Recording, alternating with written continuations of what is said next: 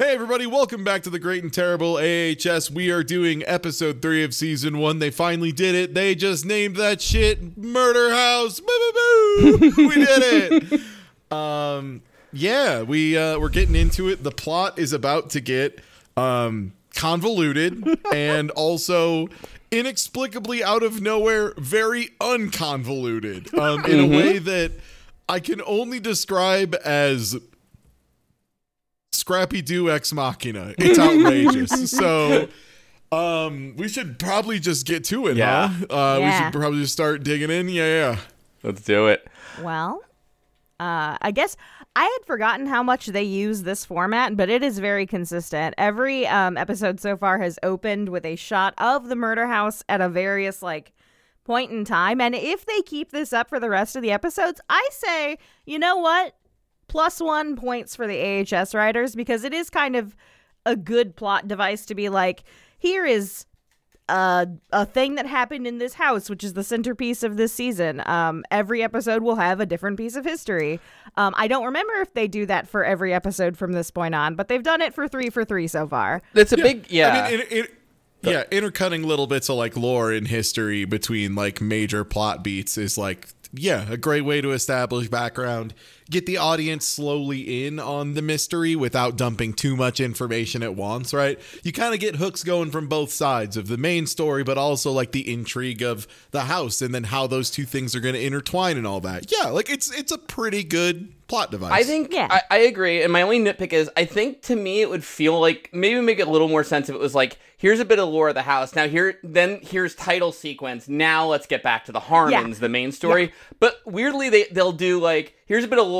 Now here's a scene of the Harmons. Now title sequence. Now the show starts. And you're like, wait, you know what I mean? And you literally just took the words out of my mouth. I was literally just thinking that. I was like, you know what? That is the one thing, is they do like to be here's a perfect opening sequence. But we're also going to tack on a modern day sequence before the title card for some reason. It's going to break up the flow. It's very I almost odd. wonder if that's an advertiser requirement kind of thing, right?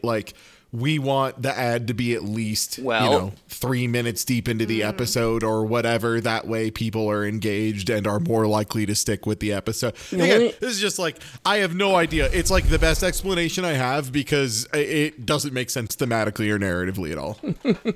Yeah, I mean, that is definitely a possibility. That was back when it was airing mostly on TV. It was on FX, and I don't remember. I feel like it had commercials, I watched it on TV for the first couple of seasons, so it definitely had commercials. And you can tell, especially in the first seasons, where there are very clearly a commercial was supposed to go here. I see. Yeah, I kind of forgot. Yeah, okay. I watched it on Hulu today, and it had commercials. So okay, there's that. I confirm. That's still. Isn't it amazing? They make you sign up, and then there's still commercials, even though you're paying monthly. That shit's outrageous. So, anyway, thanks, Hulu. Very I was about to digress, because it's that's the big thing in media now. It's do you want SVOD, subscriber, or AVOD, advertiser? And Hulu's let's just have both. Why not? But anyway, I'm sorry. Anyway, we're looking at a historical shot of Murder House, which they, like Ty said, they have now confirmed it's Murder House, because that's the name of the episode. This is 1983, and we see Moira, young and hot and presumably alive in this flashback. Then the kind of skeezy owner of the house is forcing himself on her, and she's kind of fighting back. He kind of alludes to that they've already had a couple of encounters that she was more into than this one. And then Constance, the one who keeps breaking into the house, comes in and shoots both of them. Apparently, which this totally takes apart all of the motivation between Constance and Moira, and as soon as they had one conversation, it should have been over. Especially because as Constance was walking up to the bedroom, cannot overstate, Moira was crying loudly and screaming and in distress and clearly not having a great time. It was one of those things I was shooting the husband. Yes, your husband is sexually assaulting another woman. Great. Absolutely. Sure. Why not? Go for it, Constance. But Moira, it's but why? But why Moira? it's what sucks is like, so what makes no sense, because earlier before that happens, like the husband is like, come on, we like got together at that one time shows, that was a mistake, I was lonely, which is like, if you kept it there and that's why Constance shoots Moira, you'll understand then, it makes sense like now in present time that Constance does not like Moira, you know, they don't like each other, but like this is just like Constance is just a fucking like cruel asshole, you know what I mean? Like once you add the framing of you made Moira a victim, and like now Constance is being extremely vicious to a victim. No mistake, a victim. Yeah, like shot a victim in the head. Constance fucking sucks forever now. Yeah, well, and like I mean, later on, Moira has like a big like moment, and Constance is like still holding it against her, and it's like, how have you in all this time not had this conversation, or if you did have this conversation, how am I supposed to even care about Constance a little bit if she had that conversation and went, yeah, actually, you know what? I still should have shot you. Like, fuck you. Yeah. Yeah. I think it really just destroyed, like, not that Constance is, like, a good character to begin with, but, like, there's almost nothing redeemable about her now, you know? Well, I like, to that point, like, not to give them too much credit, but, like, I think actually that is kind of the point, is that Constance is irredeemable, because we like from the first moment we see her, even though this was aired quite a while ago, even then most of the things Constance says is not stuff that people would be okay with today. Oh, sure. I think that they were really trying to hammer home, like, oh, did you think Constance was good in any capacity? No, she's terrible. She's actually awful. But the thing is, it's not just about like this character is good or this character is bad. It's about motivating factors in a story and a narrative. Oh yeah, and it just shatters those entirely. Like it just doesn't work. Because even if Constance was the most irredeemable monster in the world, it being an assault would then remove motivation. Even if she was an irredeemable monster, that would still be enough to be like, oh, okay, well, I killed you and I don't apologize, but like, it's just not, there's no universe where it's believable. Even if it's like irredeemable monster, there's still like, you would have to be like, I fucked up. I might eat crow on this one, and this is not Slowby from the future, it's just going off my memory of the show. This also feels like something that should be addressed between them now, in terms of like, someone has to tell the viewer, like Moira's like, hey, I wasn't a willing participant in that. I don't know how you didn't know that when you walked in, but like, you know what I mean? Like what is the mistake here that's being made? Is it like, if Constance is really that cruel and shitty and despicable, fine. But also then, why isn't the husband a ghost here, by the way? But you know what I mean? There's just like a lot of weird stuff. That's the other thing. Yeah. Not to like spoil too much, I think he does make an appearance. Oh, okay. I didn't remember. I think it's just that Constance said no one. blows him the fuck out every time he shows up. And so he's like, yeah, I better get that. He's like, I'm not showing up anymore. This isn't anymore. Working for me. But gotcha. that's like our setup for like the more Constance Moira lore. And by the way, Constance is really good at Valorant because she hip fires and hits Moira straight through the eyeball without even like aiming. Pretty impressive. In fact, later in the episode, she even mentions it. That's like why she's such a dick. Yeah. Sorry, go ahead. And when she shoots her husband too, like the last bullet has some kind of like juice magic in it because it like knocks him down, which is really funny to me. It's always funny in media because like the thing is, hey, you remember that law in physics where every action has an equal and opposite reaction? Mm-hmm. Yeah, so unless when they fired the revolver, it fucking knocked him back 6 feet, the bullet's also not going to knock the other person back 6 feet. Like, it's just not how that works. He was kind of off balance after seeing what a good shot the wife is, you know? It's like, oh! And he was in his underwear. It was a whole thing. After he got shot twice in the stomach, he's like, maybe if I lay down real fast, she'll miss. He pulls out a Tim Robbins. No. It's like, who left this bag here? I almost tripped on it. But and that's the framing, but then like we said, they immediately, instead of just like cutting it there, because it is about a 3 or 4 minute opening or sequence there, they're like, no, remember present day, we have to do that before we get to the actual opening sequence. Just kidding. And they immediately, we ended the last episode with it, and we're starting this episode with it.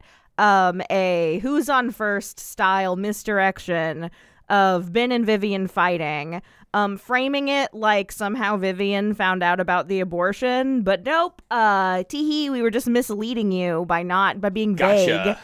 Gotcha. Again, I know we ended the last episode like this, but we're doing it again. We intentionally presented information to make it misleading, See? and you believed us, idiot. Get got, dummies. It can be read both ways. Oh, wait, what? No, it can't. Okay, never mind. And the real intention of this interaction is actually that You aborted our funds, Ben. Yeah. That's what it is. you aborted our accountant, Ben. This accountant that we've never heard of before apparently just lost all of their money. Oh no. And now they can't sell the house because this is reason 1 of about 10 that will be presented this episode. For reasons they can't sell the house or can't leave the house. They can sell it, Which they can't leave it. So, hey, again, you don't need to like buy a house or rent a place to not be in a place. It just feels really hard to believe that someone who's like a well-off psychiatrist or psychologist or, whichever, in California, like who has bought this house in the first place, would not have some friend or relative who would be able to take them in for a while. Yeah. Right? Or like a friend. they would have yeah. some kind of connection. Like this isn't someone who's like out on their own in the wilds or anything. This is like a doctor. Like he went to college. he knows some folks. And yeah. you know what? Like normally it's like, okay, look, it's a horror thing, so you have to afford. Why don't they just leave the haunted house? Except they specifically brought this up last episode. Like they wrote themselves into the corner of Vivian saying the very un-horror movie thing of, we're selling the haunted house. We're not staying here. But now they have to like work to claw their way back up of the hole that they themselves dug to be like, okay, wait. I know they would want to move, but here's why they can't. And you end up with these sort of like finances, it's the difference between like you get these like CinemaSins things where it's just like, yeah, they expected you to have suspension of disbelief, asshole. That wasn't a mistake. Right. Versus this, which is them going, hey, specifically the characters in here also know you shouldn't have suspension of disbelief. Like they bring it up to your face and go like, here you go. Like you were going to be cool with this just rocking. You were down for the Force just fucking existing and being weird magic. But guess what? We made funny little guys and that's what the Force is now. And it's like, we didn't need that, man. No, like, exactly. We were good. That's the thing though, because like what they do is they do this stuff specifically to subvert your expectations, but then they don't know how to follow through on it. So you're just like screwed, you know what I mean? Like, yeah, it turns out subverting tropes is hard because you have to be really creative. Like we use tropes because they're convenient and they fit. Like that's the idea. So they're like, they want to have the rewards of being able to be creative enough to subvert a trope, but they aren't. Yeah. So that's we like come back to this. Like every season we have reoccurring issues of this, of them like being like, hey, here's the thing. We said that thing in that last episode. Now we have to come up with a different thing because we said too much. We come across that in every season in like so many episodes, and it feels like what it is like when they write something, they're like, well, if we've already written something, we can't go back and change it, even if we haven't recorded it yet. So like, it's I just like a preteen lying about being caught with cigarettes. Yes. Like they just like start adding more details in, and then they're like, and my friend Justin was there too. It's like, oh, okay, well, I'm gonna go call Justin's mom. Yeah, exactly. 100%. And they like continue doing it and stuff because now. Once we have, that's right. Because before the next scene where we further go into and here's why, like Vivian's like, we're going to rent an apartment. Right. And Ben's like, I don't know if we can afford that, So like, what is it? Oh yeah. She has that line like, and if I ever catch you lying to me again, we are through, mister. And it's like, it's supposed to, they're like, let's throw an additional stakes in there of like, oh, he has one lie left, as if like he hasn't already fucked up abysmally so many times. One yet. exclamation point. He's already been caught cheating, man. Like, The one, As if that's the final straw. that's Mr. Right. This better be your final evidence, or else, yeah, absolutely. like, this is the one time where they did need a supernatural element. Like, there needed to be like some kind of problem elf that came up to him and was like, sign this contract, but if your wife catches you lying to her again, you die. Yes. Like something like that. Because like truly, it's just like, yeah, whatever. If he gets caught by Vivian, like it'll probably be more of what's already happened to him. Like it's like, yeah, okay, whatever. And there's also this like pained long shot just on Ben's face when he's like, no, when my she wife's says, gonna "One leave more me. lie." Yeah, I feel like and it's like the script was like, now you pull your collar, and then the actor's like, well, I can work a face thing in, like, all right, fine, you know, if you have to. I gotta reel it back. The crying and masturbating in front of the window is where I draw the line. We're reeling this back to facial. I need a little dignity for Ben, our protagonist. Ben deserves no dignity. But that is where that's where the opening sequence is now. They kind of like agree that like, and like Vivian kind of like sets forth like, I'm meeting with the realtor tomorrow, we're selling the house, because basically what it boils down to is they cannot leave until they sell the house, because all of their money is tied up in the house. Sure. And so the next scene after the opening sequence picks up with the realtor, who is I guess going to resell their house. And then in like the span of 5 seconds, Marcy the realtor goes from being an LGBT ally to a homophobic Republican. It is a very weird sentence that she's talking about the previous owners.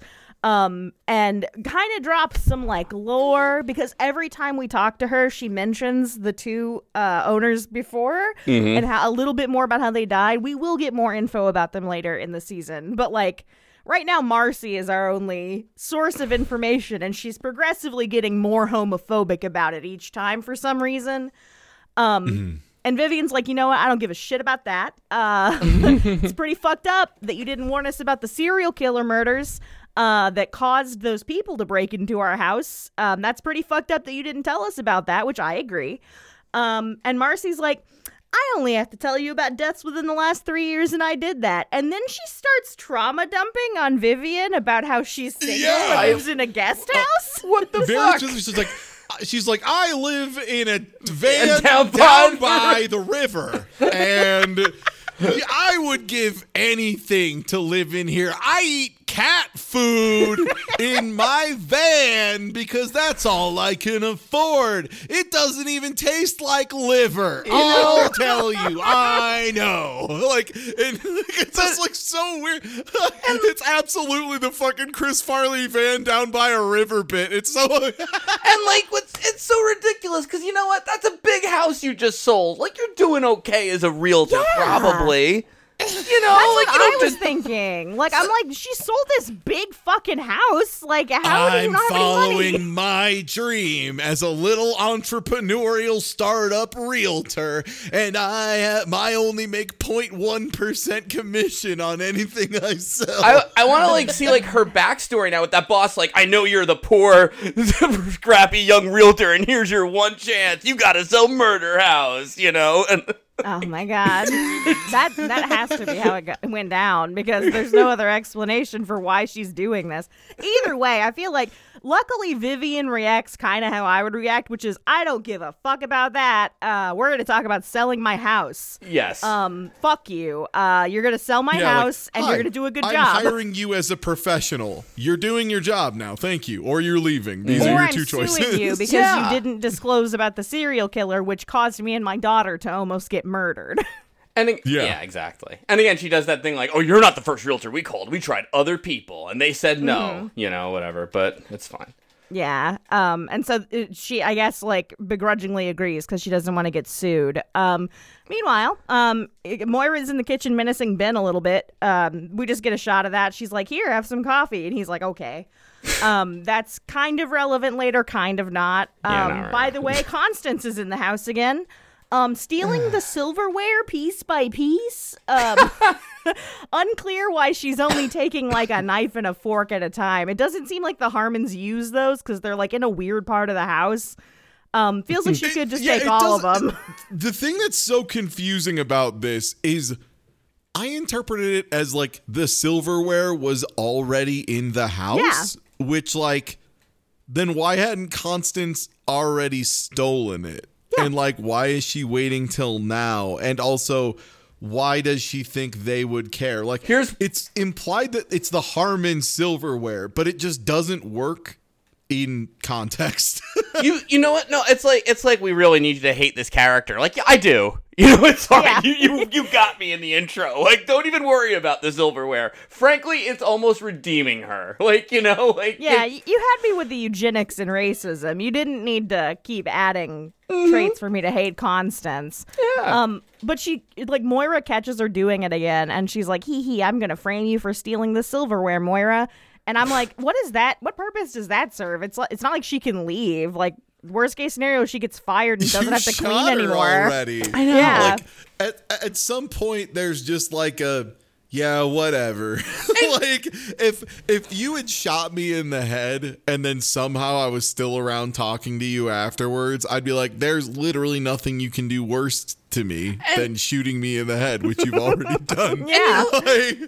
What really sucks about Moira now being a character in a way is because before she was this mysterious like trickster spirit almost, where she's like, I'm gonna like seduce Ben. And like, don't worry, we're gonna get a new one of those. I know, but it's like, I mean, like you know what I mean? That's like, wait, why? Now I'm like supposed to feel bad for her, but then like, if she has this backstory, then why is she screwing with Ben? You know? Yeah. Like, if she has, like, that's the other thing. Yeah. So, yeah, it doesn't make any sense why Moira would do that unless there's some weird American Horror Story rules about ghosts have to keep doing the thing they did that made their life bad, and that's their penance, which is... So, I'm not going to spoil anything because it isn't a spoiler. I'm going to say something, but I'm telling you it's not a spoiler. Like, they do not explain it later. But this is something that has been highly, highly discussed amongst American Horror Story viewers since season 1, and the ongoing overwhelming theory is that, kind of similar to what Ty just said, like what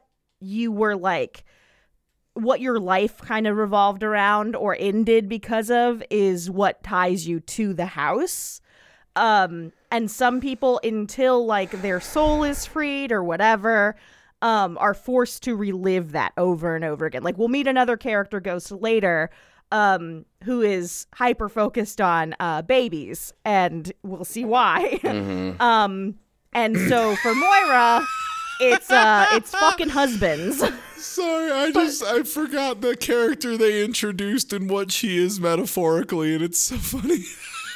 Yeah, she's a girl boss. She'll be here later. We'll talk about her later. Right now, Constance is stealing one silverware at a time to sell on eBay, and I guess she's selling one silverware at a time on eBay. Unclear why she's doing this.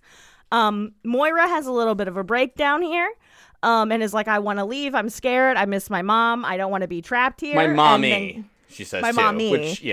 Which I feel like is like supposed to be like kind of like the notion, like she's like, you know, she's scared. It's like something a kid would say. You know what I mean? Like, yeah. It is, for what it's worth. I cannot remember Frances Conroy, I think her name is, the actress who plays old Moira. Yeah. She's a great actress, and this is one of a few scenes in this episode where Moira's character is a very like well acted character for what it is. Something that would become a regular installation of American Horror Story, I'm finding out, is having someone who's wildly talented as a weird side character that everyone ends up getting way more into than the rest of the show. She's not like quite Kathy Bates level, but she was like the mother on 6 Feet Under. I don't know if she won an award for it, but she, like, Frances Conroy is a good actress, and like and Jessica Lange, I think, is like has a lot like cred too. So like, yeah. I didn't put it in my notes, but I definitely had the thought while I was watching earlier today of the scene where Constance actually shoots her husband. There's actually a really good like moment after she shoots both of them where she sits down on the edge of the bed and she like takes a beat to like take her big fancy earrings off. and then she has like a breakdown. It's a really well acted scene. Yeah. She does a really good job. It's one of those things where you're like, wow, this would be in a really, really good movie. Like if this was in a movie, it would be a really good movie. And then it immediately cuts to more American Horror Story bullshit. So like there are definitely nuggets of like, damn, this has the potential to be really good amongst a lot of dumb bullshit. That's like my contention with the show is it's a lot of missed potential and stuff. But so then elsewhere in the house, we have Ben's with a client now, Sally Freeman, who's another American Horror Story regular, and she's upset because her husband's divorcing her, and when he asks her, it's because she's too boring, and she is very boring, and she's like, I even remembered all like the sports teams he likes, and she starts listing sports teams. She's like, I had a good memory. I can remember all the states and the capitals and stuff. And Ben is like kind of just like zoning out as he's watching her, and it's like almost funny, except you do get the impression something's up, because then all of a sudden he's like outside the house, he's got blood on his hands, and he walks in and like Moira is like, bent over, like, with her like ass in the air and everything, like with the short maid dress and like scrubbing blood off the floor and squeezing out of the sponge. And then and again, at this point, it truly does need to be mentioned because it's about to come to a head. I don't know if we fully got into it. Young Moira is ludicrously fucking hot. Like, absolutely, really. Like 13 out of 10 smoke show, fucking ridiculous. Like, to the point that another character shows up at one point and immediately mentions, damn, that's a 13 out of 10 smoke show. How do you focus with that shit going on? Yeah. And like the fact that he has not at any point gone to his wife and been like, are you sure you're okay with us employing a 13 out of fucking 10 smoke show like her? And like, because that's the thing is like, if it's such a problem and later on it comes to a complete head and no one at any point, like, it's just so unrealistic. Like, especially just hanging out with friends. If someone that hot shows up, everyone afterwards is just like, Jesus Christ, that person was hot, right? Yeah. And like, but you know what? Not even she's hot. Like, she's hot in like a cosplay-esque French maid outfit. You know what I mean? Like, it's outrageous. Yeah. Like it's like borderline just like fetish video. Just like, yeah, no, it's fine. Yeah, it's just out and about. It's like, whatever. It's fine. It's like a thing where like Ben would almost say like, look, I know you hired Moira, who's like obviously like an exotic dancer or something, to tempt me or to test me. And you know what I mean? It's like, what are you talking about? She's like 80. You know what I mean? Like, it must have come up even with that being a sore subject. Exactly, yeah. But especially if we are to believe that Ben was rebuking her advances from then on. Yeah. And then, like, what is the chance he wouldn't then go to his wife and be like, hey, we need to talk about this maid. She's been coming on to me constantly, and like, it's getting hard to deal with, like that kind of stuff. Like, there would be a conversation. It's just so... Yeah. Not so to mention, unbelievable. They like literally don't address it. But remember a couple episodes ago, Violet, who also sees Moira as old, basically, from what you should understand, audience, is that if it's a lady who sees Moira, she's old. If it's a guy, she's a smoke show like 20-year-old. Yeah. Violet literally saw old ass Moira like crawling on top of her dad a couple episodes ago, and like. They never addressed it. Yeah. So Violet has literally seen old ass Moira like trying to jump Ben, and just nobody. Somehow they all still dance around this weird misunderstanding. And later on, for some reason, Ben, I guess, also forgot that his daughter had seen this, because it sure would have been really good for him to be like, one sec, I'm going to get our daughter. She can verify that this lady has crawled on top of me while undressing herself. Yeah. Yeah. Well, yeah, I mean, okay. And it's one of those things. It's like, all right, fine. I guess because Ben's on such thin ice with her, he doesn't want to bring it up and maybe whatever. So I kind of get it, but it is... The point, it is so straining believability that this is still happening, that this disconnect. It's just like such an extreme dichotomy between the two characters that the fact that no one would have even in passing mentioned something that immediately got the other one to say, like, the fact that like even small daughter, Violet, would not go like, like something about how old she is. Cause like teens always be saying shit about how old people is. Like, and you know what, too? I'm sorry, yeah. Actually, this part will come up later, so I'll solve it. But yeah, it's one of those, like, yeah. It is. It's worth mentioning that when Ben comes back inside and she's cleaning the blood off of the floor, she acknowledges that there is blood on the floor. And also he is asking where his tape recorder is. Him looking for the tape recorder like frantically will be a reoccurring plot point for the rest of the episode. But basically, she keeps trying to fuck Ben, and Ben's like, "Stop trying to fuck me. Where is my tape recorder?" And then literally, he's just like, "You were the last person who saw my tape recorder. Where is it?" And she just goes, "I shoved it down my dress. You can find it. Just put your hand between my titties." Like straight up, it's just like put your hand between my titties. You can find it real quick. Like it's not beating around the bush or anything. It's not questionable. Yeah. It's just like, grab my big ol' honkery doos. And then because he's just like, and then that's where he's just like, that's it, like, we're fired. You're fired. I'm done with it. Yeah, he grabs her and shakes her, and then that's right. Vivian catches him shaking her. Which again, Vivian sees an old lady, so all she sees is Ben shaking an old lady up. Right. And so they call an emergency meeting in the kitchen where Ben starts like complaining to Vivian in front of Moira that Moira will not stop trying to bang him. And Vivian's like, well, that's weird that this old lady's trying to bang you. I guess we gotta fire you. And then Moira goes ape shit bananas and is like, if you fire me, I'm gonna sue you. Fuck you. I still work here. And they're like, okay. Mm-hmm. I guess you still work here. Her defense truly makes no sense. Like, and also Vivian like doesn't believe him for a while either. Like she's weirdly like, just like, oh come on, this old lady, come on, Ben. And like again, just a case of if anyone said anything out loud about Moira, the whole jig would be exactly. up. Yeah, no, absolutely, because that's it. Yeah, they don't. So it's still like this whole. She makes like a weird because he's like, and she parades around in that little outfit. And she makes that face like, what the fuck are you talking about? She's like 80 again, and I think her outfit is actually different as Frances Conroy, like older Moira.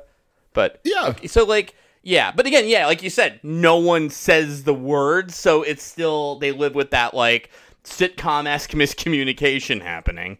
And then, she's this whole season is based on people just not saying the most obvious thing that most people would say out loud. Right. And it causing wild amounts of confusion amongst all the characters. I just realized they're trying to do a horror re-genreing of Shallow Hal. And my brain just exploded. Sorry. They're doing spooky Shallow Hal. You are right, and that sucks so bad. You are correct. That is quite literally what they're doing. One sec, gotta make a note to myself. Episode title, Spooky Shallow Hal. All right. My god, I can't believe it is. You cracked the code. Except that it's like that burned Larry guy instead of like Tony Robbins. This is ridiculous. Oh my god. Well, back outside the house, Vivian is doing some gardening, because I guess she does that. And a bus full of people in shirts that say Eternal Darkness Tour are going across the street, and there's a guy out front and he's announcing, he's like, check it out, it's the murder house. Everybody clap. Right. Yay. They said it. Yes. And yeah, somewhere else outside, a teen gets caught smoking, as I expertly hinted at earlier, and Ben catches her and says, hey, yeah, you were almost killed by some weird, like, semi-cultist. You deserve a cigarette, I guess. It's like... Which, understandable, really. Yeah. Like, you're gonna rat me out? Like, well, you didn't tell on, like, me kissing the maid, so no, I think you're good on the cigarette, Violet. Yeah, God, another time where it would be prudent for Ben to have brought up Violet, and I forgot he literally engages with her right afterwards and has an exchange about keeping secrets. Mm-hmm. Fuck. Yeah. Mm-hmm. And then he leaves. Oh, God, yeah. I was gonna say, but nothing else happens except for Tate coming out and also smoking the cigarette. Mm-hmm. That's the scene.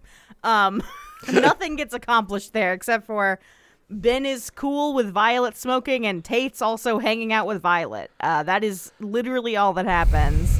So Ben walks back in and goes, Moira, tape recorder. And she goes, it's in my bazonga goose, big boy. Oh, that isn't where the tape recorder ends up being, but I kind of wish it was. Like, I wish that was the end. Like, old-ass Moira has to pull out the tape recorder from her massive bazongas. And then she's like, "You're next." Yeah, go ahead. She's like, oh, yeah, I let the next patient in, by the way. And Ben goes, what? And then it's like he's looking at his notebook like, I'm so sorry, I didn't have anything in my appointment. Looks up, what, Hayden? And it's Hayden. And she's sitting in the chair just like, hey, Ben, came out to see you in L.A.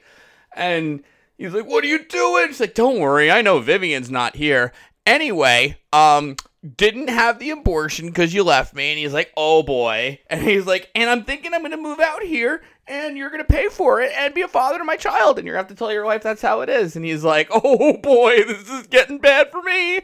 And, and he's like, let's just talk about this and think about this a little. And it's just shit. Yeah.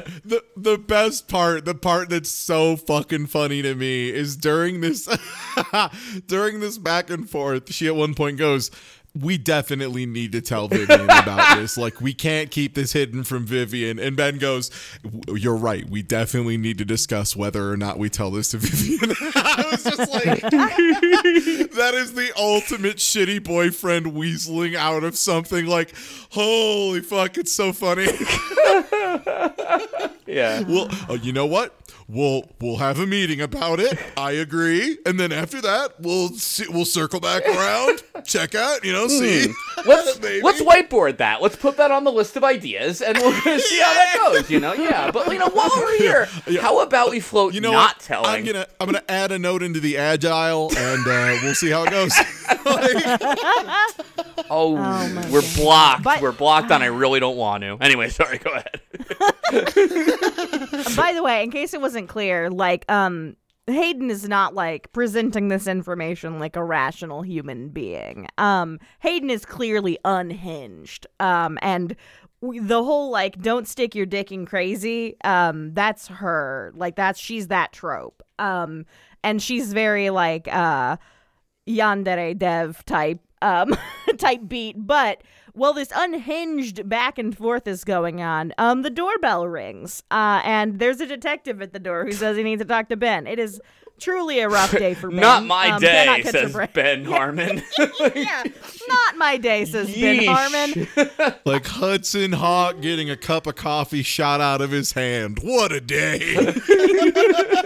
And so he's like, Hayden, this cop needs to talk to me. Can we talk about this later? And she's like, yeah, tomorrow at 3:00 at Norms, whatever the fuck Norms is. She says it like we should know what it is. It's so weird, right? I want to point out she says Norms like we know what it is. Later on, she will say Norms very angrily. Yeah, it registers. It registers in my brain like someone from New Jersey yelling about Wawa. Like, you left me at the Wawa. Yeah, it doesn't work. Yeah, it's so weird. What's also funny is if Norms ends up being a local LA chain thing, it makes no sense that Hayden knows what it is because she's also from Boston. Right? So oh my God. Anyway, the cop's there. And I think Hayden's like, oh, I'm meeting tomorrow, and leaves. And then the cop's like, so, you had this patient, Sally Freeman, she's missing. And Ben's like, oh, yeah, that's weird, right? She was in, and she left. And he's like, yeah, you're the last person to see her. She didn't show up for her next thing. Nobody knows where she is. Moira walks through, and he's like, hey, you get any work done with that thing walking around? Ben's like, please leave. I'm so boy, don't I know it. I'm having such a stressful day. Which, again, confirms that other men can see the 13 out of 10 smoke show just waltzing about, and no one has brought it up. Does this mean no other men have ever been in the house? Because otherwise, you feel like if Vivian had any male friends whatsoever, they would walk in and be like, are you sure you're okay with after what you've gone through? Like, it's so unbelievable. Yeah. It's just so unbelievable. Some UPS guy just like, holy, you know what I mean? Like, making, like, just looking a little too something. They're like, holy shit. Like, just like, what's what going on here? Holy shit, she's an 80-year-old grandma. What? It would almost be kind of funny if, like, that did happen and, like, all the female characters are like, what is with all these dudes being horny for our old-ass maid? What is going on?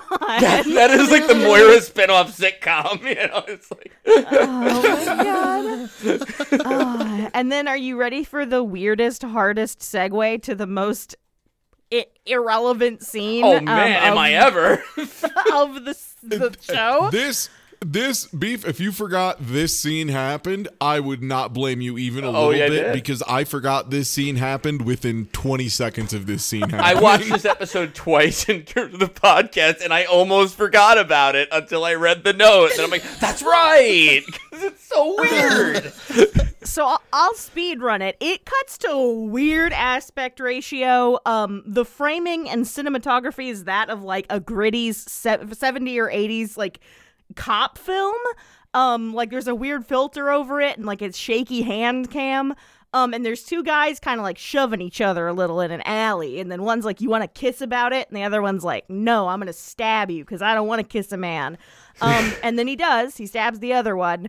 And then one dies. And then Amazon subtitles popped up and was like, okay, in case you don't know what the fuck this is about, this is a reenactment of a thing that actually happened. Not the scene, but like what people think happened. It's an urban legend. A real actor named Sal Mineo.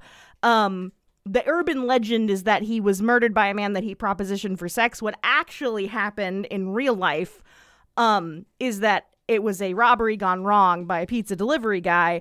There is like an urban myth that it's the weird stabbing thing.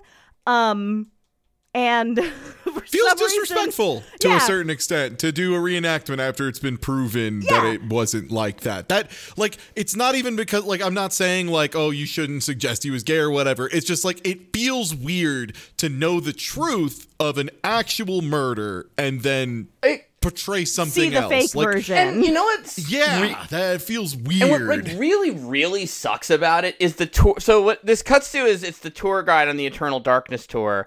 And Vivian's on the tour to see like what they say about Murder House from the tour's point of view, right? Which makes sense. But the problem is then that the tour guide is like, they say Sal Mineo is like a robbery gone wrong, but they think it might really be a hate crime, which like is kind of telling people at home, hey, the real facts on this case that like actually happened in real life, nah, the urban myth is the true one. You know what I mean? Like, what are you fucking doing here, man? Like, so. Yeah. And also, this has nothing to do with the show and will never be relevant again. It feels like they just wanted to, like, lie. Yeah, right? Like, they're just like, what if we just fucking lie in the middle of our show for no reason? What if we just spread misinformation for no personal gain? Like a little garbage Loki. Yeah, just like, fuck it. Just like, too bad, Sal Mineo family. Also, like, the truth is... Like, you can present the truth in an interesting way as well, so I don't know why they felt the need to invert it. Like, the truth already could support a story. You don't need a fake... And you know what else? You don't need to do any of this! The tour is about Murder House! You know? Like, it's a total non sequitur. Like, whatever. So, anyway... So, Vivian, yes, like I said, Vivian's really riding in the Murder House tour, and, and like instead of just Googling it or looking it up herself, he's like, the tour, the perfect source of information, and finds out that, in 1922, the house was built by Charles Montgomery, a plastic surgeon to the stars for his wife Nora, and we see the flashback during the tour guide's narration where it's like Charles he's like huffing ether, you know.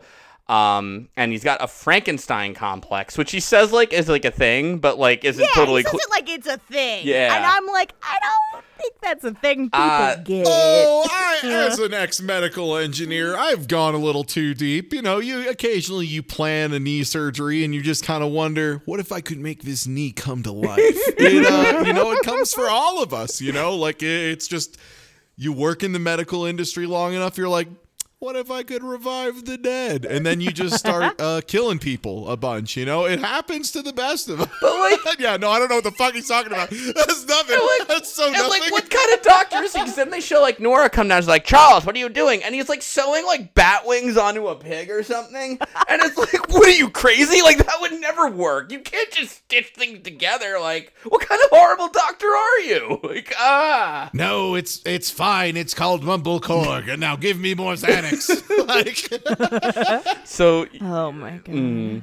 what do you call it? So like they're having dinner upstairs, yeah. And Nora's like, you don't have any money. We only have 2 servants. It's terrible. Well, you're gonna have to, I've decided to help you out with things. And she talks like that, and I'll stop doing it. But so she's like, I brought a girl over here. So basically, he wants her to like perform like a closet abortion kind of thing for like a young starlet who's here in Hollywood, and she's like, you better be sober for it, So anyway, what do you call it? The tour guide also talks about, he's like, yeah, they had 12 abortions in here as the reign of terror, which is like, that's some fucked up editorialism. What I had to assume based on that like they killed the patients as well and were like taking their organs or something, because otherwise, yeah, very weird, very, very weird. Yeah, weird like anti-abortion propaganda to shove into the middle of a murder house tour when everyone's trapped in the truck with you. But yeah, their quote-unquote reign of terror of performing abortions, as far as we know, the audience, ended in 1926. Vivian's like wistfully listening to this information, and she looks down at her convenient white pants that she's decided to wear today. And notices that she started bleeding from the vagina. Vivian's like, ruh-roh, and to everyone's confusion, gets out of the truck and runs into the house. It's is okay. A very funny scene. He's like, hey, you can't go in there. It's like, no, it's okay. It's my house. Which just like doesn't really explain things, That doesn't really sell it. Also, the other thing is like, they just frame this as though it's like something I should know on gut check is like horrifying. And like me, 33-year-old cis man, I'm like, I actually don't know if pregnant women just kind of bleed a little sometimes. That seems like that might happen. I don't know. And then like next scene after the break, a doctor going, oh yeah, that's just a thing that happens sometimes. It's not really a big deal. Don't worry about it. And I'm like, okay, I get Vivian panicking, right? Because like that makes sense. She's gone through this before, et cetera, et cetera. She's got a very high concern. She's very stressed right now. But the showrunners and the producers of American Horror Story did build it up like it was going to be a big thing, and then they just let it deflate in the room. Like they truly like they spend a whole scene like pumping up a balloon, and then the next scene it just empties out, just flattens, and that's it. Like, you can't leave Chekhov's Menses unfired. I'm sorry, it doesn't work. Yeah. No, yeah, but it does serve one purpose, and that purpose is the doctor's like, man, yeah, that's it's nothing. Don't worry about it. But whatever you do, don't leave your house. Like, yeah, you cannot move. In my medical opinion, you can't move. Because she's like, yeah, we're selling our house. Like, absolutely not. Like, what doctor says that too? Like, you can't get out of here. I'm a special doctor, and you can't. You have to stay here. It's a rule. Oh my god. And the doctor goes as far as to say, death, divorce, and moving. Those are the 3 things that are most stressful that any person can experience. And I'm like, I can name 5 things off the top of my head right now that are more stressful than those 3 things you just mentioned. But go off, I was Queen. gonna say, like, multiple deep lacerations. Yeah, like for example, that would be more stressful. Falling into a frozen lake for 6 minutes would probably be more stressful. I don't know. Maybe being threatened by serial killers who want to recreate a famous murder. I'd put that pretty high on the list. Walking on your you beat me to it, but yeah, that's the one, huh? That I feel like, yeah, the doctor would be like, you can't move, too stressful, and then you'd just be like, I was almost murdered in this house, and then the doctor would go, my bad.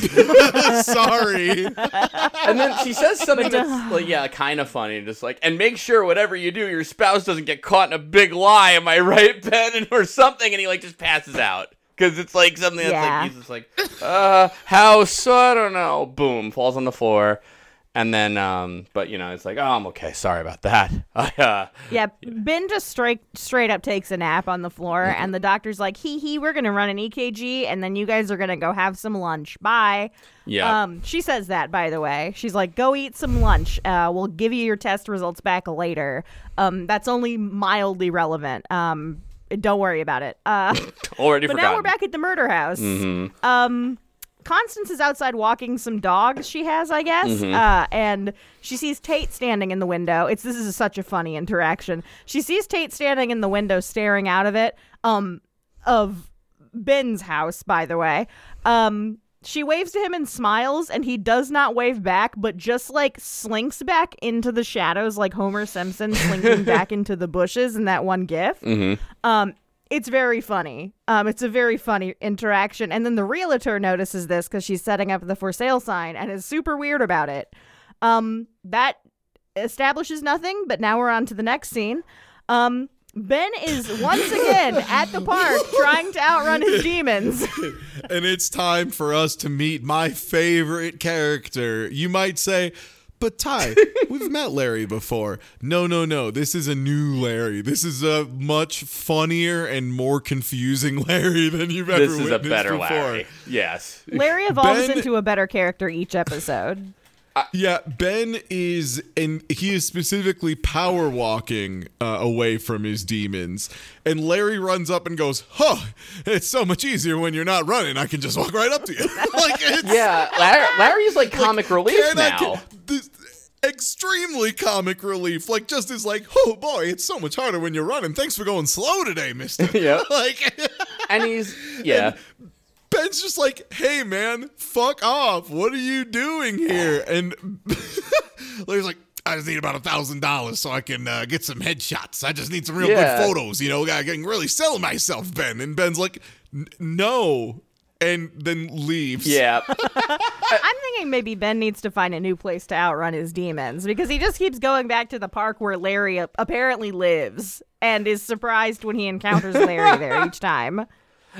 And and the joke's supposed to be like Larry's like, because like I'm thinking now's a good time to get into acting, and it's like, oh haha, you're a burn victim, I get it, headshots, you're whatever, right? But then like for whatever reason he doesn't let it go, and whatever. So anyway, Ben's home. He's looking for his tape recorder, still can't find it, and passes out again.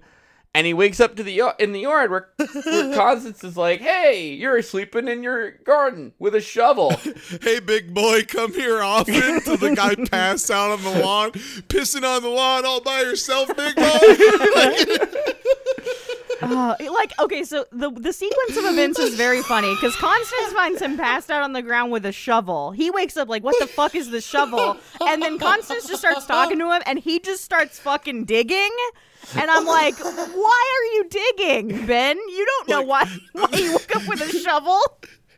Like, truly, Constance has the most Rouge the Bat, pissing by yourself handsome vibes of any scene I've ever seen. Just like, oh yeah, shoveling there?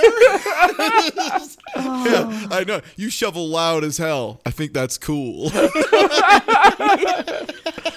So Ben is digging while this conversation is happening. Why or for what purpose? Who knows? He does not disclose. I don't think he knows why he's digging. I know why he's digging. Because we're trying to rip off The Shining a little bit and just make him do shit to cover up some Deus Ex Machina. Whatever. Anyway, sorry. Just a little bit. Just a teeny tiny bit. And Constance kind of like does the little like, not literally, but like metaphorically tugging on the collar. Like, you shouldn't dig there. You should build a gazebo instead.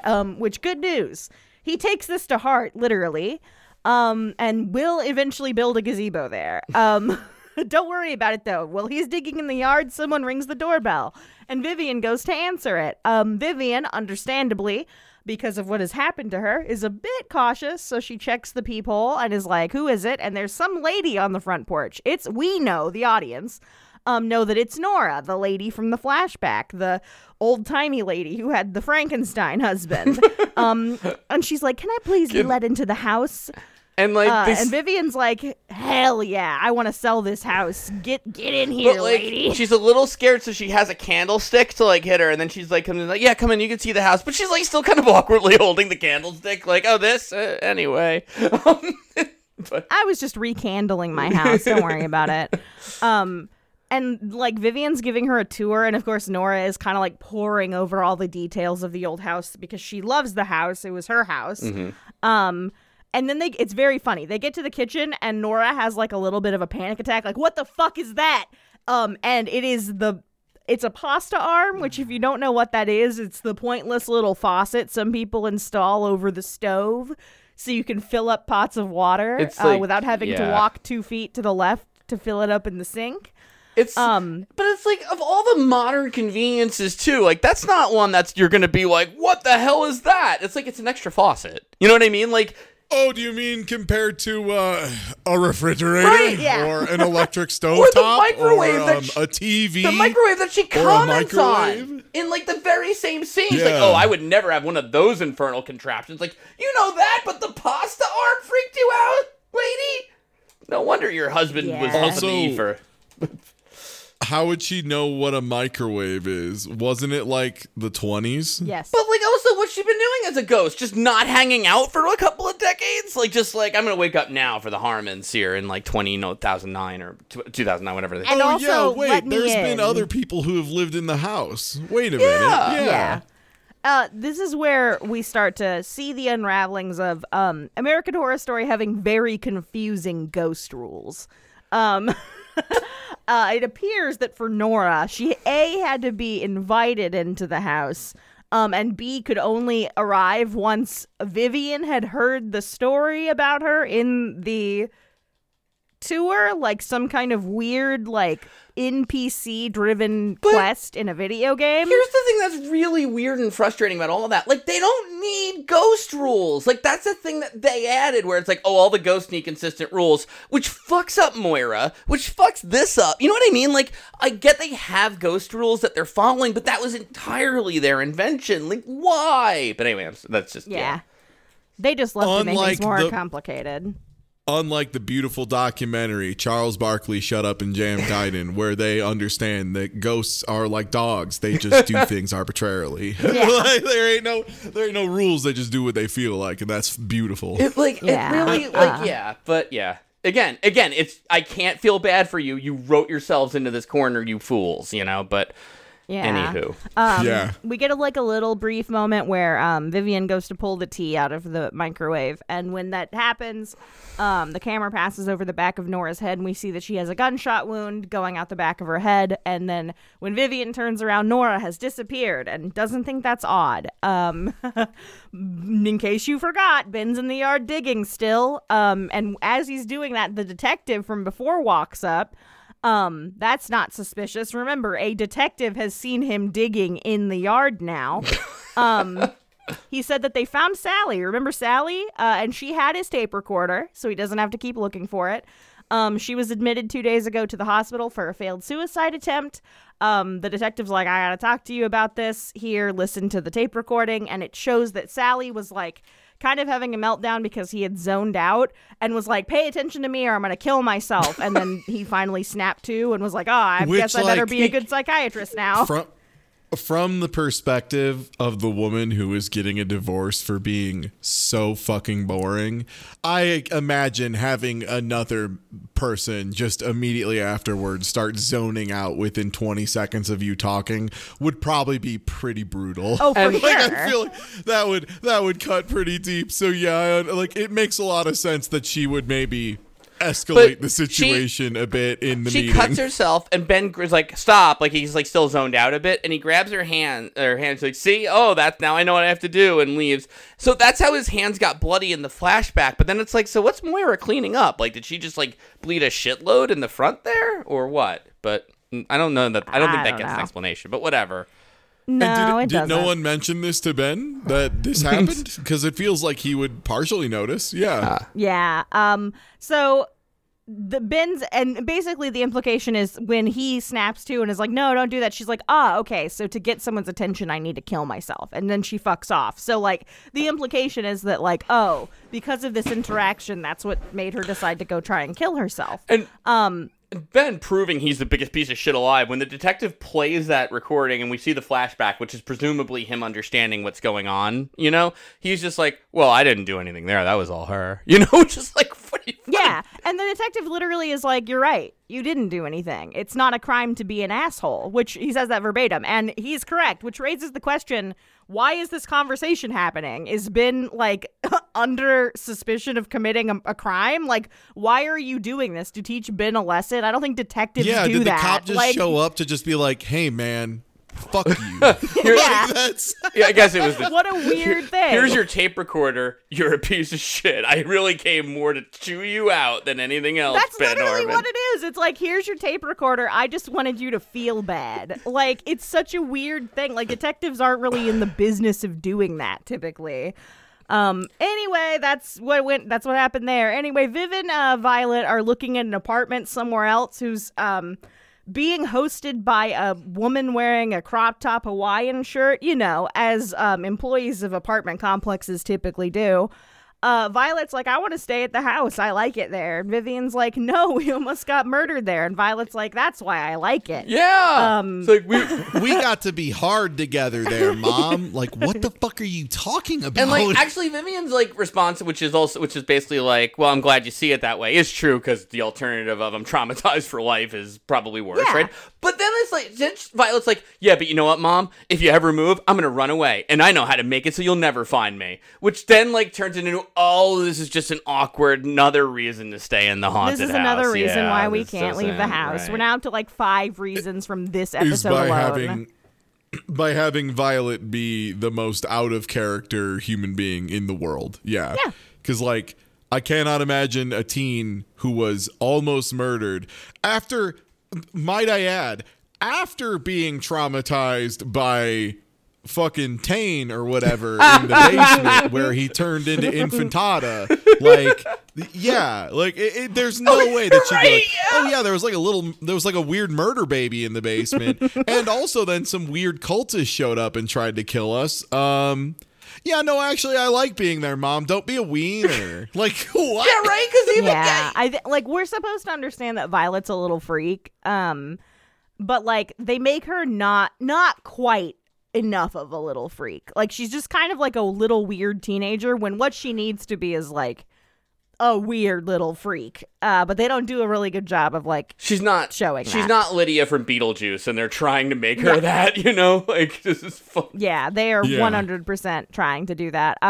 They needed to lean in harder. If they were gonna have her be Little Creeps Miss Deluxe, they needed to have her response be to Infantata instead of being like, what the fuck was that? Be like, yo, you are so hot. You're a 13 out of 10, and everyone sees you as a baby, and I don't know why. Yeah, 100%. Like, they're trying Violet's inner monster fucker sees Infantata as it truly is. That's the secret of American Horror Story. But don't worry about that scene too much. It literally doesn't establish anything. But yet another reason why they can't leave the house. And back home, Ben gets a phone call from the doctor earlier, who's like, oh, hey, yeah, you're fine, by the way, but someone's been drugging you with laudanum. I don't know why we tested you for that, but we did, and it's in your bloodstream. It's like nobody uses laudanum anymore, but anyhow. Yeah, because it causes massive memory loss, turns out. We stopped using it in the 1920s. Isn't that wild? I know she's using like the little Wikipedia article on laudanum, like, while you're here. Also, hey, guess what? Do you know what people would, do you know what no doctor would ever call it if they were giving you test results? Laudanum. Because do you know what laudanum is? That's just morphine in an alcohol suspension, also known as morphine. That's what we call morphine. They would go, Ben, someone's drugged you with morphine. Someone has given you opioids. hey, trust me, in America, they would test for opioids. But they would tell you opioids. They wouldn't be like, oh, yeah, that's laudanum. You got mercury in your poop, too, You know what, too? Like, also, like, hey, you've tested positive for opiates. I bet someone drugged him. Like, no, that's not the conclusion you come to. Like, yeah. Also, especially if, I don't know, let's say, for example, he was a practicing licensed medical professional of some kind, particularly in the mental health field. I feel like being caught with opium in your blood would immediately put you up for review. And with a pregnant wife who had already come in for an issue with potentially losing a baby due to stress. Seems like they would maybe address that more, but they don't. They're like, tee-hee, someone's been drugging you. And Ben's like, I knew it. And then like immediately goes off to go yell at Moira for it. And Moira does this really hard thing where he's like, Moira, I know someone's knocking on the door while this is happening. Moira, I know you've been drugging my coffee. And Moira just doesn't even look at him and goes, prove it, and just keeps walking. And I'm like, girl boss shit. Hell yeah, Moira, fuck it up. And Moira just keeps walking up the stairs like a fucking badass. You know what? What would work too, though, by the way? Like, Vivian, now we have to fire Moira. She's been drugging me with laudanum. Yeah. And I caught her masturbating in the fucking room. Like, and I didn't mention that earlier. You know, like, everything. And meanwhile, someone has been going apeshit bananas on the doorbell while this has been going on. And he goes and answers it, and it's Hayden. He's like, oh, you, my God, Hayden, I swear to God, this better be good. Yeah, she like screams, I was at Norm's for 4 hours. And it's just like, again, very funny. Like, to me, as like a Chicago resident, it would almost be like someone just being like, I waited for 4 hours at the Piggly Wiggly and you didn't show This up. is almost like when you abandoned me mid my abortion. But it's worse. I can't believe you abandoned me again at the Food Lion. Like, the people at Norm's are like sweating like this is bad press for us. Hayden is going apeshit. She storms into the house and is like, Vivian, we need to talk about something. Like, so she's clearly fully off like any kind of semblance of like being peaceful. Like, she's ready to ruin Ben's marriage. And then I guess luckily Vivian's not home because Ben calms her down and is like, hey, chill. We'll go get lunch at like a nicer place. And she's like, I'm not going back to Norm's. And he's like, yeah, whatever. It's fine. Let's go get lunch at like a nice place. And they go outside to go get lunch. And then the funniest sequence of events.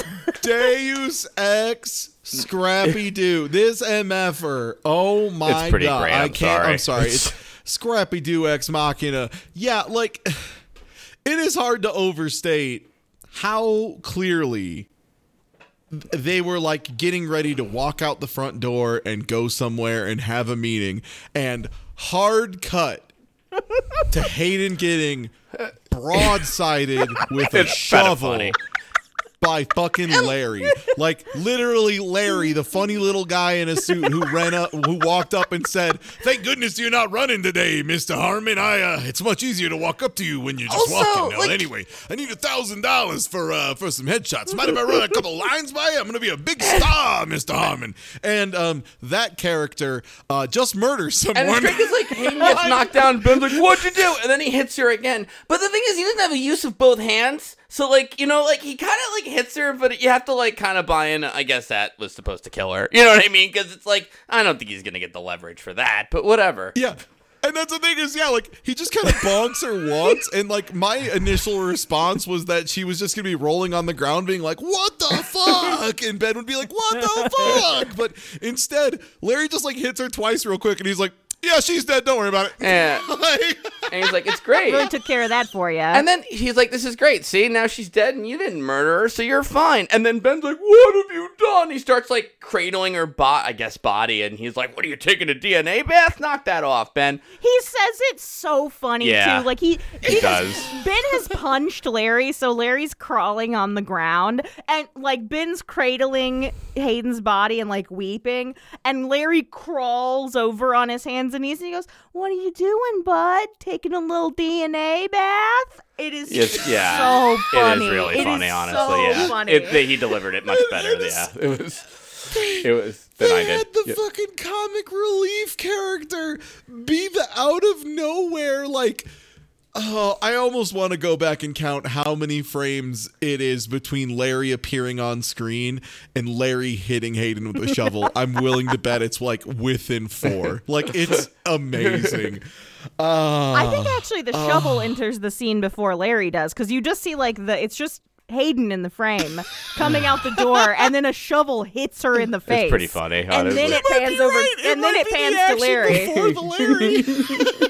That's why it's so funny, is because she's literally just walking out the door, and then suddenly she takes a full shovel to the face out of nowhere, just from off screen. It's very, very funny.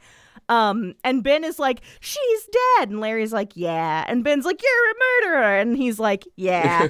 And then that's the extent of that conversation. And then, like, Ben runs in and vomits because he's just witnessed Hayden get murdered, right? And you think, like, okay, he's not a total piece of shit. But then the next scene, they show, like, he's, like, building the gazebo, like, pouring cement to build the gazebo. Oh yeah. Before that, we cannot leave this scene before my favorite interaction of Larry and Ben, which is after Ben has been cradling his dead mistress in his arms, to which, like, Larry's like, hey man, it's okay. Scrappy Doo did it. It's fine. I did the murder. It's not on your hands, Ben. It's fine. I did it. And then Ben's like just still very much like going through it. Larry walks over, picks up the shovel, and he's like, hey, Ben, you already dug half a hole, bud. Oh. That's amazing. What were you planning on? Planting petunias? Like, it's just...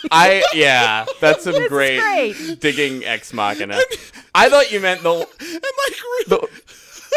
legitimately funny line, like, hey, Ben, I could really use that $1,000, which I'll be like, all right, you got him there. Yeah, then he ends with that. You drive a hard bargain, Larry. Larry is an incredible character who I love very much. A lot of people give, Ben. A lot of people give. And like, so then Ben throws up, and it cuts to kind of this like it goes from this very funny sequence to what's supposed to be a very emotional sequence. Oh my god! This is the part that kills it too. Is it literally ends with Larry being like, I could really use that $1,000. By the way, thanks for starting the hole, man. I appreciate it. To like the most melodramatic music playing over it, like the most somber scene on the planet, and I'm literally still laughing from Larry's ridiculous interactions, and then Borderline In the Arms of an Angel starts up, and I just start laughing even harder. Like, I had to take a break to breathe. I was laughing so hard after the music kicked up. And why is it kicking up? What's so emotional? Well, Ben's building a gazebo. Well, not yet. Now, we haven't gotten to the gazebo yet. We're still with Larry digging the hole. Larry finishes digging the hole and has decided that he's reached the appropriate depth for burying a body. And he finds another body, and it's revealed that this is Moira's body, and she's been drugging Ben and putting him on the lawn with a shovel to, I guess, guide him into digging the hole to find her body, because when her body gets found, then she can leave the house. I never even put that together. You're right. Yeah. Oh, and so, I also didn't. That was so nothing. Let me explain to you guys in the audience. The meaning here is that Moira has been drugging Ben so that he wakes up and I guess decides to dig, which works for some reason. Because once she finds the body or the bones are found, then her soul can be free. God. Is that why she's trying to fuck him so she can blackmail him into digging up the body? Probably not, but that would work. Anyway. Maybe.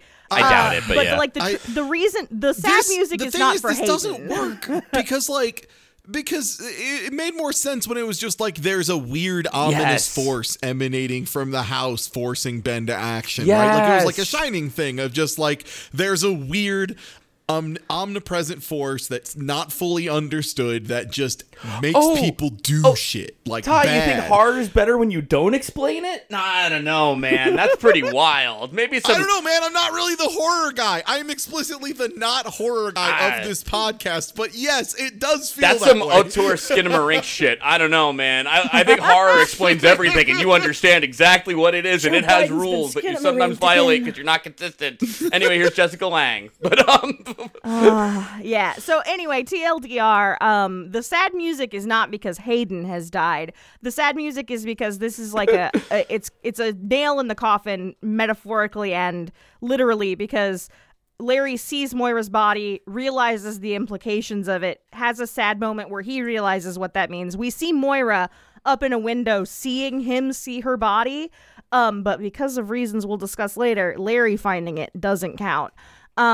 And then he proceeds to put Hayden's body. Oh, because Larry's probably also a ghost, which we've all assumed. There's no way, right? Like, and then Larry proceeds to bury Hayden's body on top of Moira's, which means that now, because Ben is about to build a gazebo on it, now Moira's body will never be found, and she is truly stuck there for the rest of eternity. And by the way, like Jessica Lange says, Constance says that explicitly. It's not left to your imagination or anything.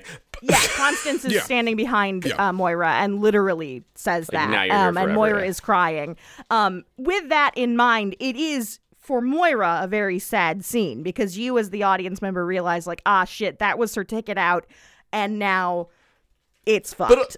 She was really close to getting free, and it's fucked now. It is also so funny when you remember that the reason Ben decided to build a gazebo on top of the corpse of his mistress is because Constance earlier today said, "Oh, what's up, big boy? Peeing all by yourself on the lawn? You should build a gazebo there later." Yeah, and that he was same like, day. That's not a bad idea. I can't, I just feel like Moira is a lot better as like some kind of weird seductress, temptress monster rather than this tragic figure, you know what I mean, than anything. Because now it's just like, well, now I just feel bad for her. Like, she just had it rough. And it's like, come on, we had a cool thing going, American Horror or whatever. Anyway. Yeah, so unfortunately Moira is the sad character of the show. It doesn't make sense. Yeah, it is really weird to be like, yo, here's this 13 out of 10 smoke show who loves fucking causing problems. And then like the next episode they're like, she's very sad and she's stuck there actually. And it's like, that's not what I signed up for. Don't you feel bad for your assumptions, even though it's kind of our fault and that we've been bad writing? Well, Kojima, she breathes through her skin. I get it. Whatever. Well, that goes back to what I was saying earlier, which is that like the understood implication is that like she's not in control of like her being basically a seductress. Like she can't help that men only see her that way. So it's a curse. That's supposed to be the implication, is that she's not actively doing that. It's just how men see her because of her weird curse that she got because of her weird ghost rules. Which, like, it would make sense if not for the fact that Moira has been in the room with two separate people at the same time, as like Moira has been simultaneously being two people and doing two separate sets of actions, which just leads everything up to chaos. Like it truly, everything's impossible from that point forward. And again, not to spoil American Horror, but if you have ghost rules where it's like, okay, but you can't leave where your body is and all that. Like again, Moira is this weird, like not ghost because she can do this shape-shifting thing, even if it's inadvertent, but no other ghost really can. You know, like Nora is stuck with like her like head, like a fucking thing in the back of her head. Like she can't even fix that, but like Moira gets to be like, I get to be an old lady whenever I want, I guess, if I'm viewed by a lady or something or nothing. Anyway, I'm so sad. That's the thing is like,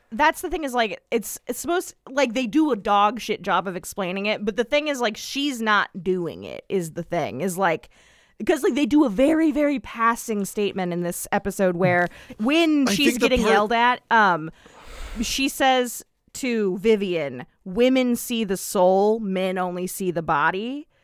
That's the deal, is like, but she's not doing any of the seductress shit. The problem I have with that isn't the seductress shit or any of that. It's that we have seen in multiple times this episode, other ghosts who die from gunshot wounds permanently have gunshot wounds. Whereas Moira became old, which means she aged afterwards, and also the gunshot wound is just a cataract eye, and then also in young mode, she just has none. Why did her ghost age? Why is everyone else not an old? They were like the ghosts of a teen. They should be an old man. Here's like the other thing that pisses me off about it too is like okay, fine, Moira can't control this. Okay, but that's really hard to convey when you have her doing and saying these things. You know what I mean? Like, because... No, I'm not saying they're doing a good job of it, especially given that every other ghost is about to follow a completely different set of rules that is all the same rules. Mm-hmm. I'm just saying they had like this idea of this cool thing they wanted to do with Moira that got completely shitted on when they introduced new ghost rules. I mean, I guess what is weird about it is to sort of have your cake and eat it too, where it's like, I want Moira to be this tragic character, but she's also kind of like, she actually is kind of conniving because she's like drugging Ben to get him to dig up the body.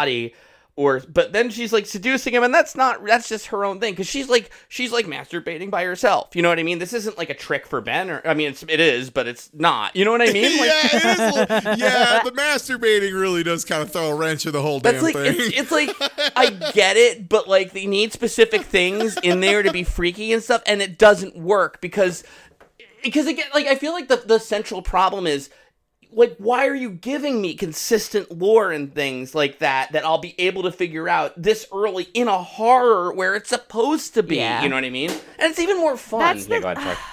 Like, that's the thing that's, like, extra frustrating because, like, especially from, like, the perspective of, like, a woman, like, they come really close to touching on something that is, like, a poignant thing to say, which is that, like, men will sometimes, especially shitty men like Ben, will sometimes perceive just normal actions like cleaning the house as being sexual or like a come on, which is like her curse, and that gets explored later. They come so close to having like a good statement and like a cool thing of like, oh, that in ghost form, interesting. But then they completely just are like, but also, what if she was super horny all the time and we didn't convey this well at all? And also it completely conflicts with all of our other ghost rules. Yeah. They don't like draw her with like a menacing aura when she's going horny mode. Like that would, at least then I would be able to convey, you know, like, oh, this is some kind of dark force around her. Yeah. So, you know, like this is something beyond her control. No, it's just a hot lady doing hot stuff. And I'm like, nice. But also, what does this have to do with the story? This is no relevance. Yeah. Well, either way, they have completely contrived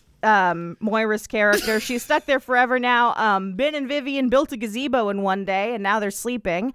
And while they're sleeping, Nora, our ghost from earlier, is sitting on the edge of their bed, like kind of just watching Vivian sleep, like, she's got a baby in there. And lightly touching her tummy. Yeah, like the thing, we probably passed over it a little quick, but earlier when Nora was being weird about pasta arms and microwaves, at one point, Vivian just mentions like, oh, you know, I've got all this and also I'm pregnant. And Nora goes, Gregnant. And just like leans in. She's like, baby. Oh, you're delicious. You're Gregnant, huh? Babies.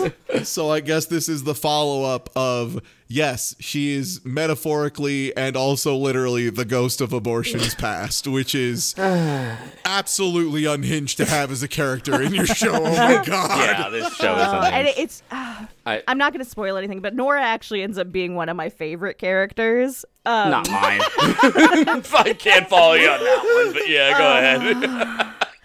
So just keep that in mind as these episodes progress, because this is the end of this episode. But Nora will be a very important reoccurring character who has keep in mind, this is for the future listeners, when we get towards the end, has one of the funniest fucking scenes in this entire show. I actually forget that. I'm looking forward to that. Just keep that in your noggins for later. I will, but oh man. Well, as mentioned, that is the end of the episode. So he went over. Yeah, I'll catch you all next week. Where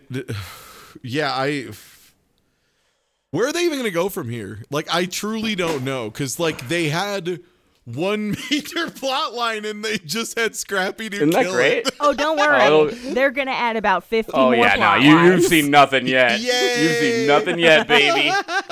Time flies when you're having fun with the Harmons. Well, till next time, everybody. All right. Take it easy.